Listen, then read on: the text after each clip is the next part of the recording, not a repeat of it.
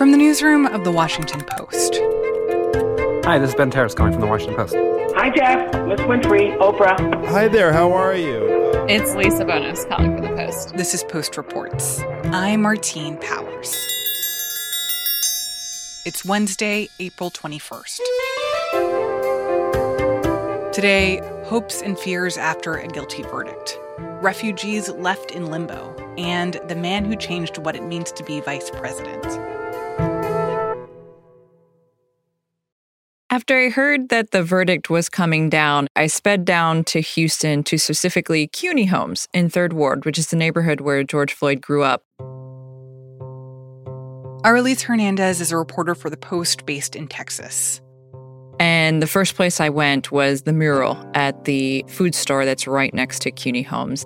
It's George's face, that iconic image with wings around him against a blue background. And this mural has become a sacred spot. About that fun, baby, but we got justice, goddamn. Yeah, that's right. Hey, boy! Hey, boy! That's where I found a group of people who were embracing one another, celebrating to some degree, but also reflecting on what had just happened. You feel like justice has been served. Travis Keynes is Floyd's childhood friend. They grew up together there in CUNY Homes, and he sort of made himself out to be the caretaker to some degree of this mural, along with several other people from the neighborhood.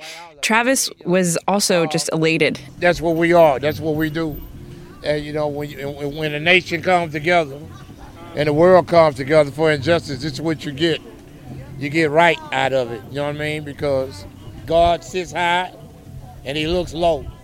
He had faith that this was going to happen for George Floyd and for the country. And who else did you talk to while you were out there? I saw Paris Green and her mom, Danielle. I had just walked in the door from work. I turned on the TV and I screamed so loud. I just screamed, and she was in the shower. She said, "What happened?" And I said, "Guilty, guilty, guilty." The Greens actually knew George. They had met him at a relative's home during the holidays. Their relative basically opened her home to anyone in and around CUNY Homes to come and have a plate of food. And George Floyd was one of these individuals. Every time I see Floyd, I remember the day we went to our aunt's house, and I thought he was my cousin, and he wasn't. So I always just think about that moment. I always say, why did we see him that day? And for Paris in particular, who's 24 years old, in that moment, she told me that she just was reflecting on the fact that this was a man that she knew, that she had seen, and that it was still very difficult to come to terms with the fact that someone that you knew could be gone and has catapulted into this, symbol for racial justice in this country. And it was catharsis, it was relief. But in the words of her mom, Danielle... So this was a temporary relief. That's all that it was. It was kind of like the scab finally covered one wound, but you have a whole big, huge wound that still has yet to recover. There's so much more left to do in terms of the cause for racial justice. What you're describing, I think, is reflected in how so many people are feeling right now around the country. This mix of gratitude for what a lot of people see as a positive outcome in this one case, but also even the recognition that during the course of this trial, there have been other police shootings in which other people have died at the hands of police. And so it seems like this moment is really fraught in trying to recognize the importance of this one case, but also seeing the fact that this one case doesn't speak to all the many other killings that have happened in the past few weeks or the past few months or past few years. That's exactly right. In the same breath that people were grateful and celebrating this verdict, they invoked the name of Daunte Wright. And we're not done yet. You know what I mean? We're fighting for the George Floyds and the Ahmaud Arbery's and Breonna Taylor's. Daunte White. From all of us, you know what I'm saying? Daunte White, all of it, you know what I mean? Which happened just a few days ago in the middle of all this drama. And actually right before the verdict came down, an Ohio police officer fatally shot a 16-year-old black girl. The circumstances of that are still not completely clear. I believe some video has been released. But again, it's that this is an ongoing issue and a fear amongst advocates, amongst Black Americans, amongst people who care about this issue and this cause for racial justice, that people around this country are going to wash their hands and say, you know, the justice system did what it's supposed to do. It has responded in this case, and therefore we fixed it.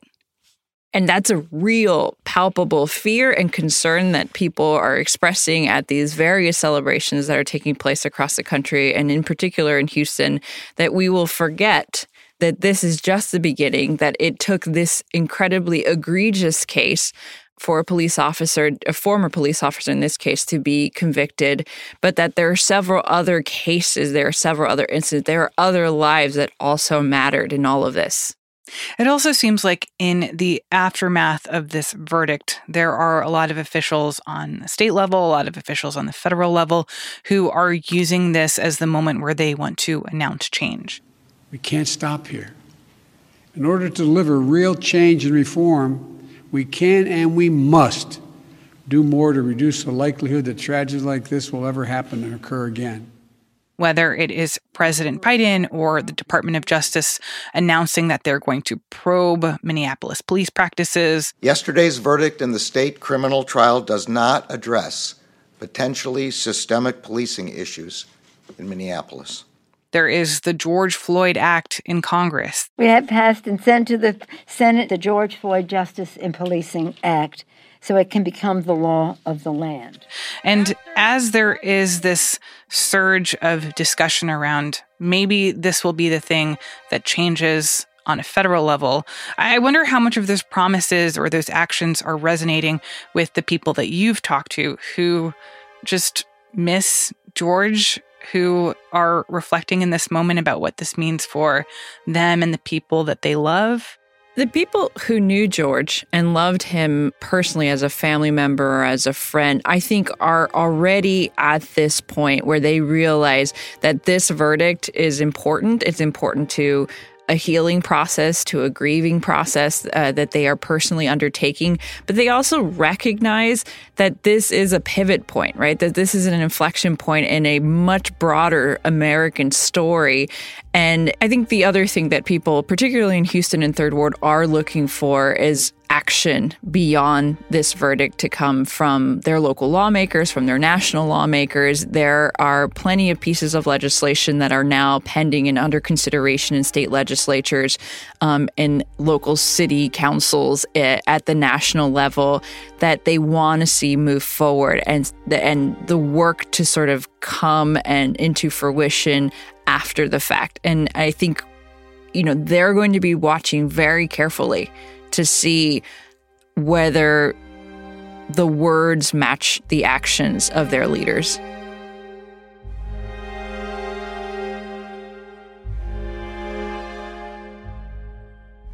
Arilise Hernandez is a reporter for The Post based in Texas. The story was produced by Ted Muldoon.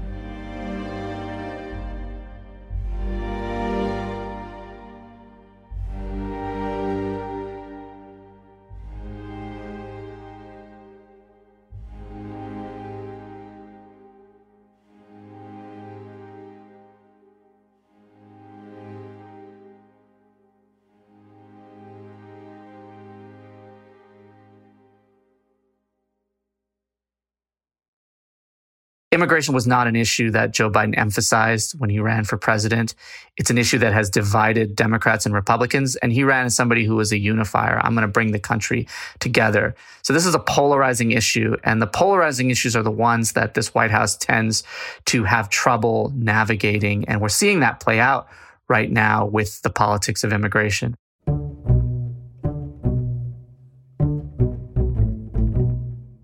Sean Sullivan covers the White House for The Post. Over the past couple of months, there has been something unusual that has happened at the White House with refugee policy, something that has surprised and concerned a lot of people. Initially, the president back in February made a promise that he was going to raise the cap on the number of refugees that could come to the United States and raise it significantly. I'm approving an executive order to begin the hard work of restoring our refugee admissions program to help meet the unprecedented global need. It's going to take time to rebuild what has been so badly damaged. But that's precisely what we're going to do. And then he did nothing for a long time until last week when he said that he was keeping the cap where it was during the end of the Trump administration. This angered a lot of Democrats, and within hours, his administration backtracked and said, we expect to raise it, just not to the level that the president had previously announced, probably. This was always meant to be just the beginning. In the announcement we made on Friday, we were clear in the emergency presidential determination that if 15,000 is reached, a subsequent presidential determination would be issued to increase admissions as appropriate. And that is certainly our expectation. And this entire situation caused a lot of strife, a lot of anger, a lot of concern in the Democratic Party to levels we never really saw so far when it came to Biden and his relationship with fellow Democrats.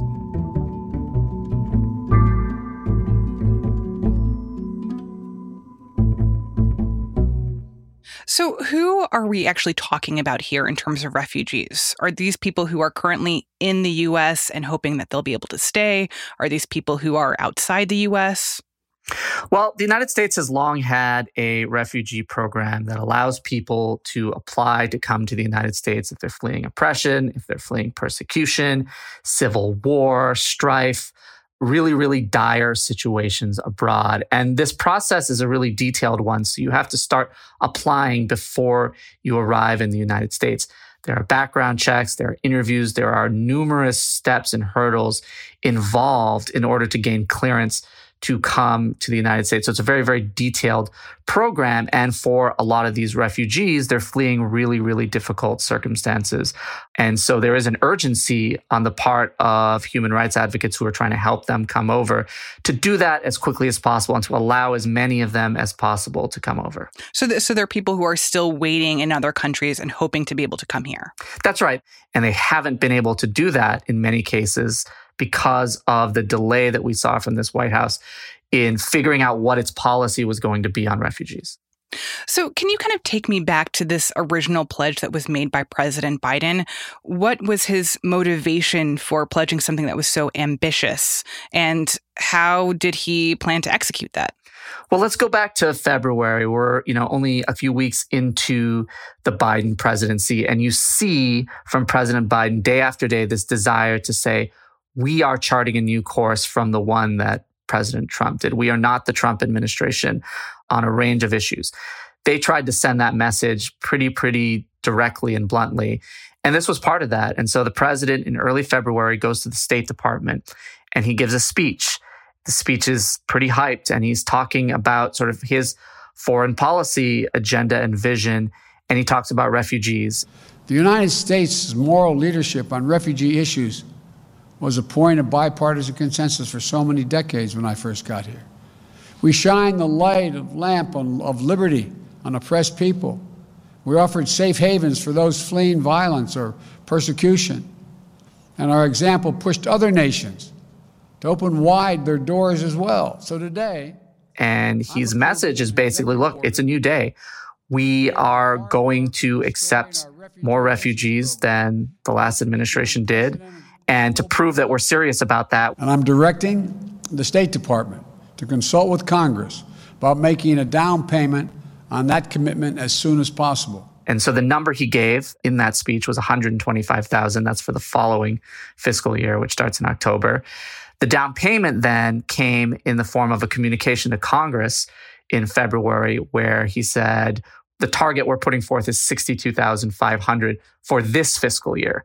Then nothing happened for several weeks.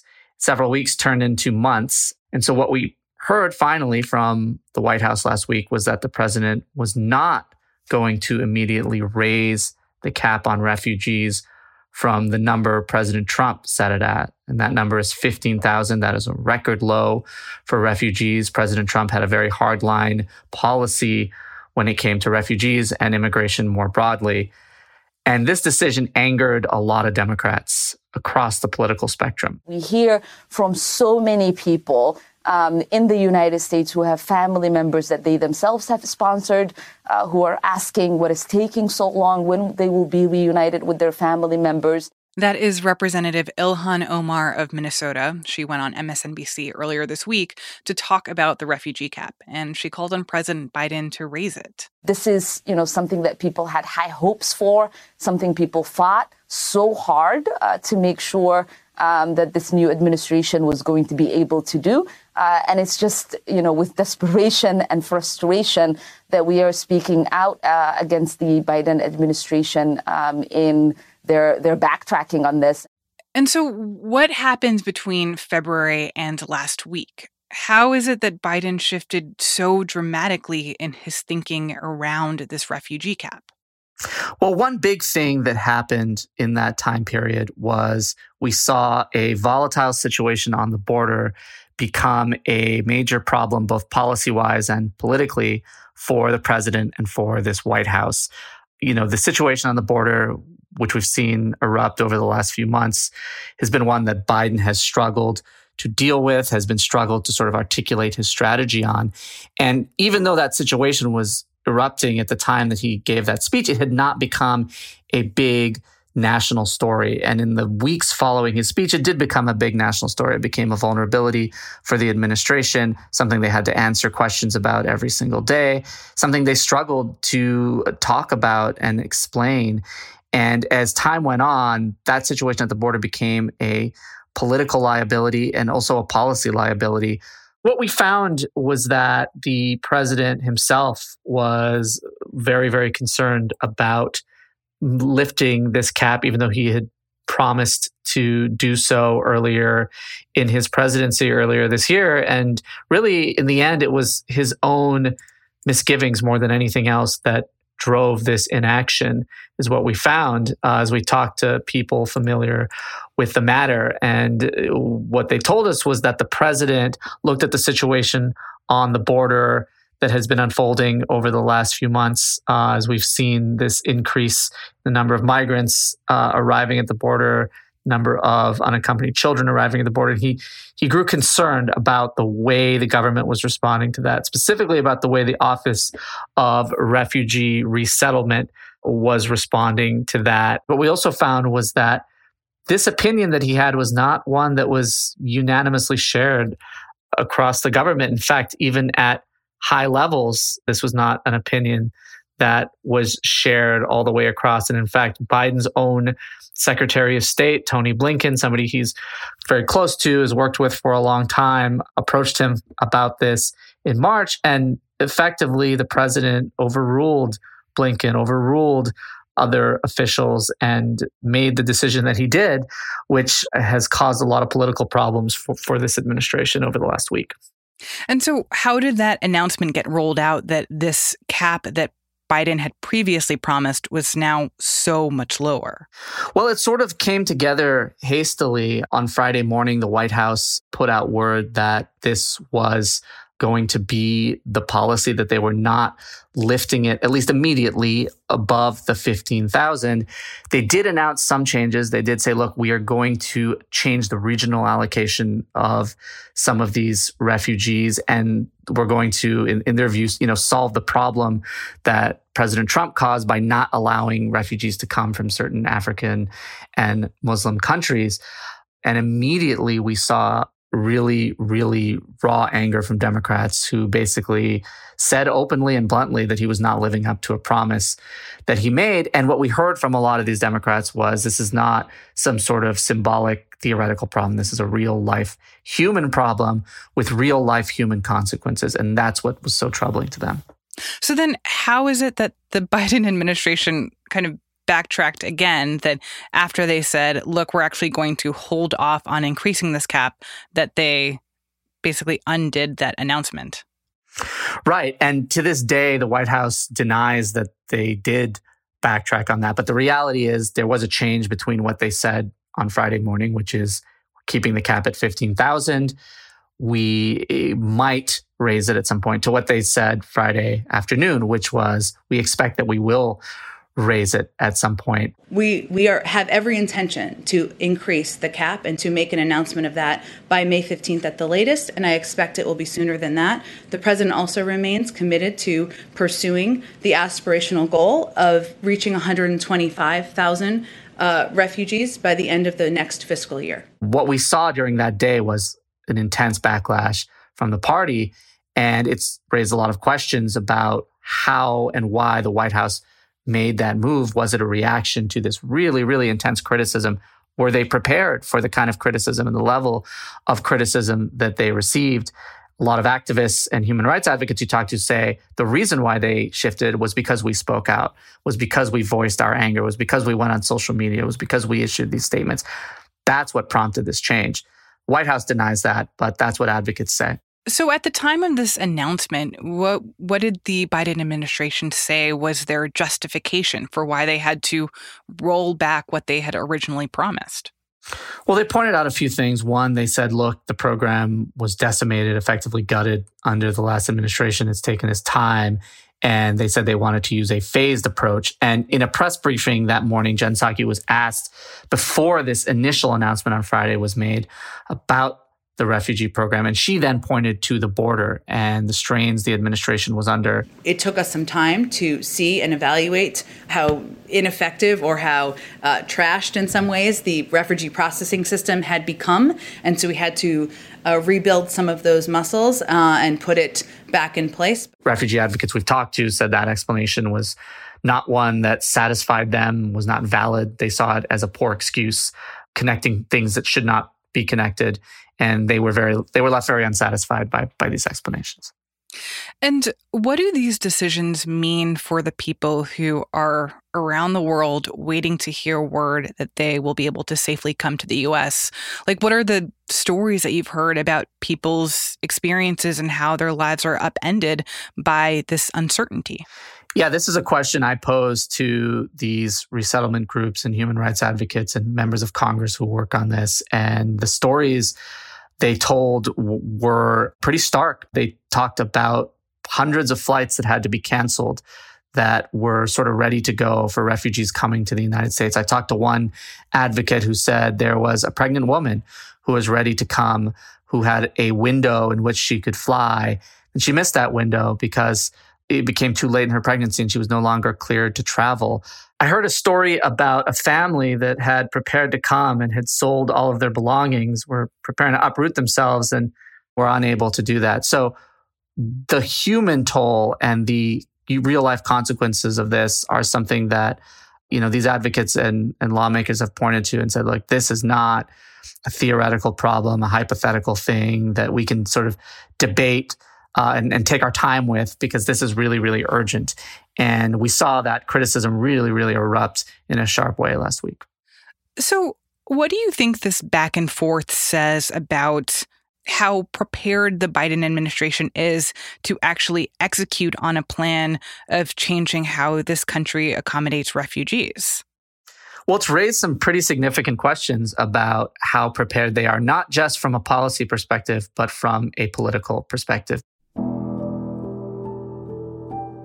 What does this administration and what does this president want to do on immigration? Because they've shown at different junctures that they are sensitive to criticism from the left when it comes to activists, immigration activists, liberal activists, others who say you need to be more humane.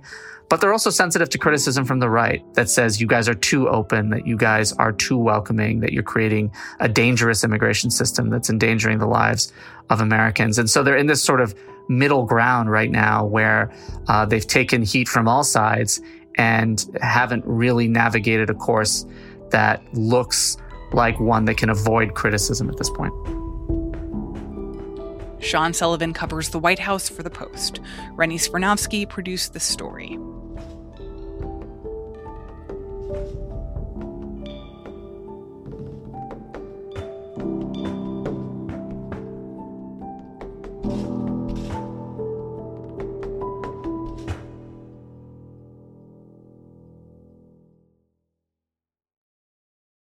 This podcast is sponsored by Monarch Money.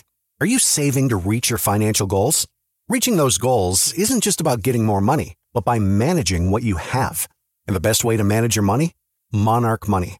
Monarch Money is a new kind of finance app that's intuitive, powerful, ad-free, and takes the headaches out of budgeting. Try it free when you go to monarchmoney.com/podcast. Monarch puts all your accounts, investments, transactions, and finances at your fingertips. With a complete view of your finances, you'll gain insights on your spending and find new ways to save. Plus, Monarch lets you customize your dashboard, collaborate with your partner, set custom budgets and goals, and track your progress toward them. See why Mint users are turning to Monarch Money and loving it, and why the Wall Street Journal named Monarch Money the best budgeting app overall. Get a 30-day free trial when you go to monarchmoney.com/podcast. That's MONARCH money.com/podcast for your free trial. monarchmoney.com/podcast. And now, one more thing from Dan Baltz, the chief political correspondent for The Post. I've worked for The Post for about 40 years, just a little bit more than that. Dan has been covering campaigns for a long time. I covered Mondale in the 1984 campaign. I covered him extensively when he ran for president and got to know his team very well and obviously got to know him a little bit.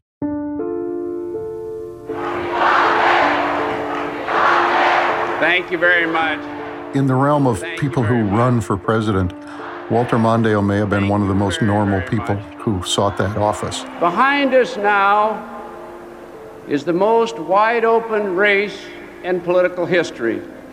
It was a roller coaster, but it made me a better candidate, and it will make me a stronger president of the United States.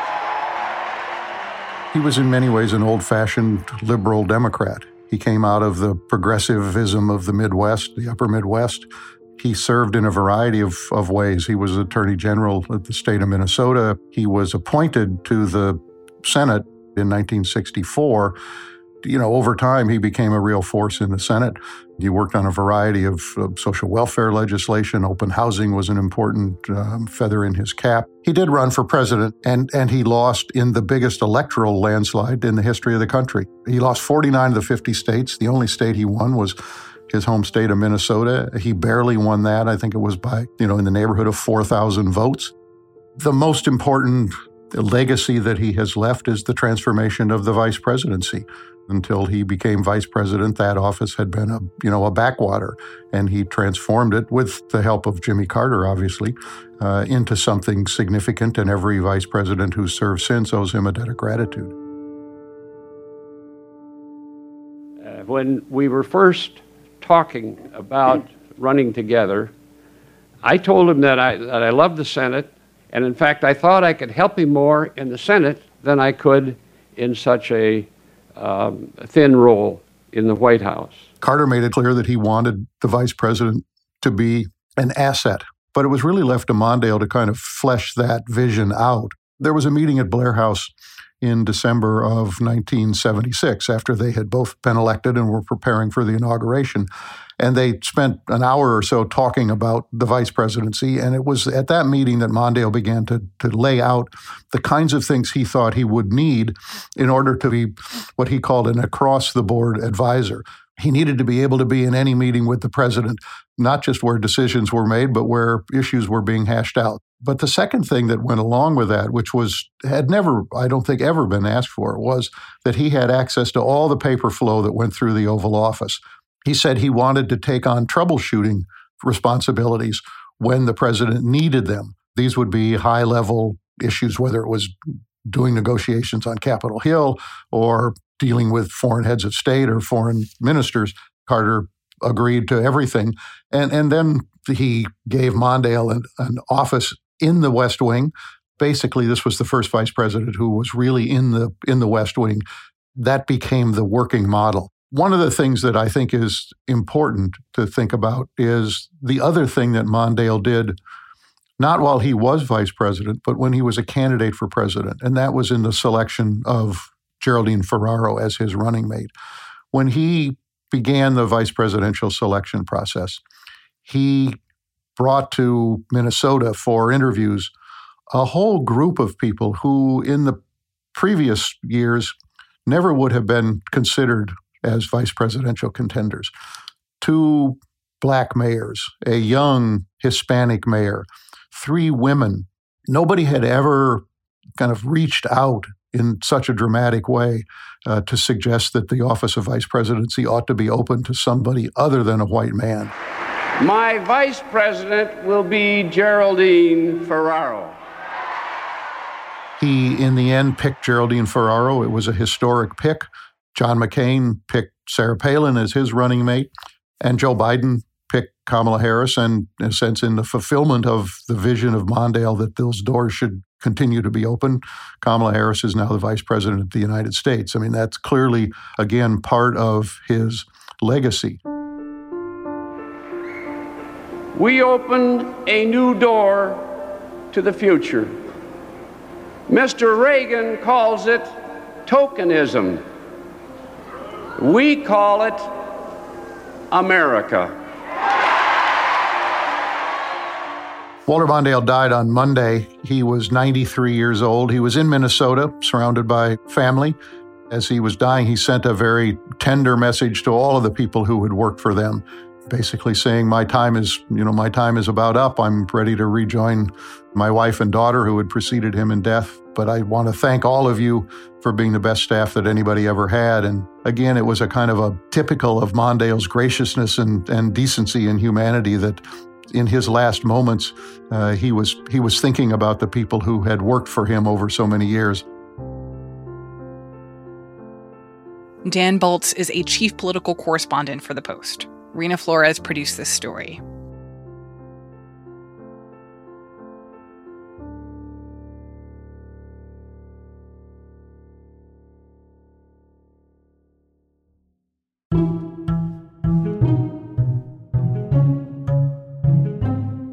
That's it for Post Reports. Thanks for listening. Today's show was mixed by Lena Muhammad. If you are a fan of this podcast, you can always help us by leaving a review on your podcast app. We always appreciate the feedback, and it helps other podcast listeners discover our show. I'm Martine Powers. We'll be back tomorrow with more stories from the Washington Post.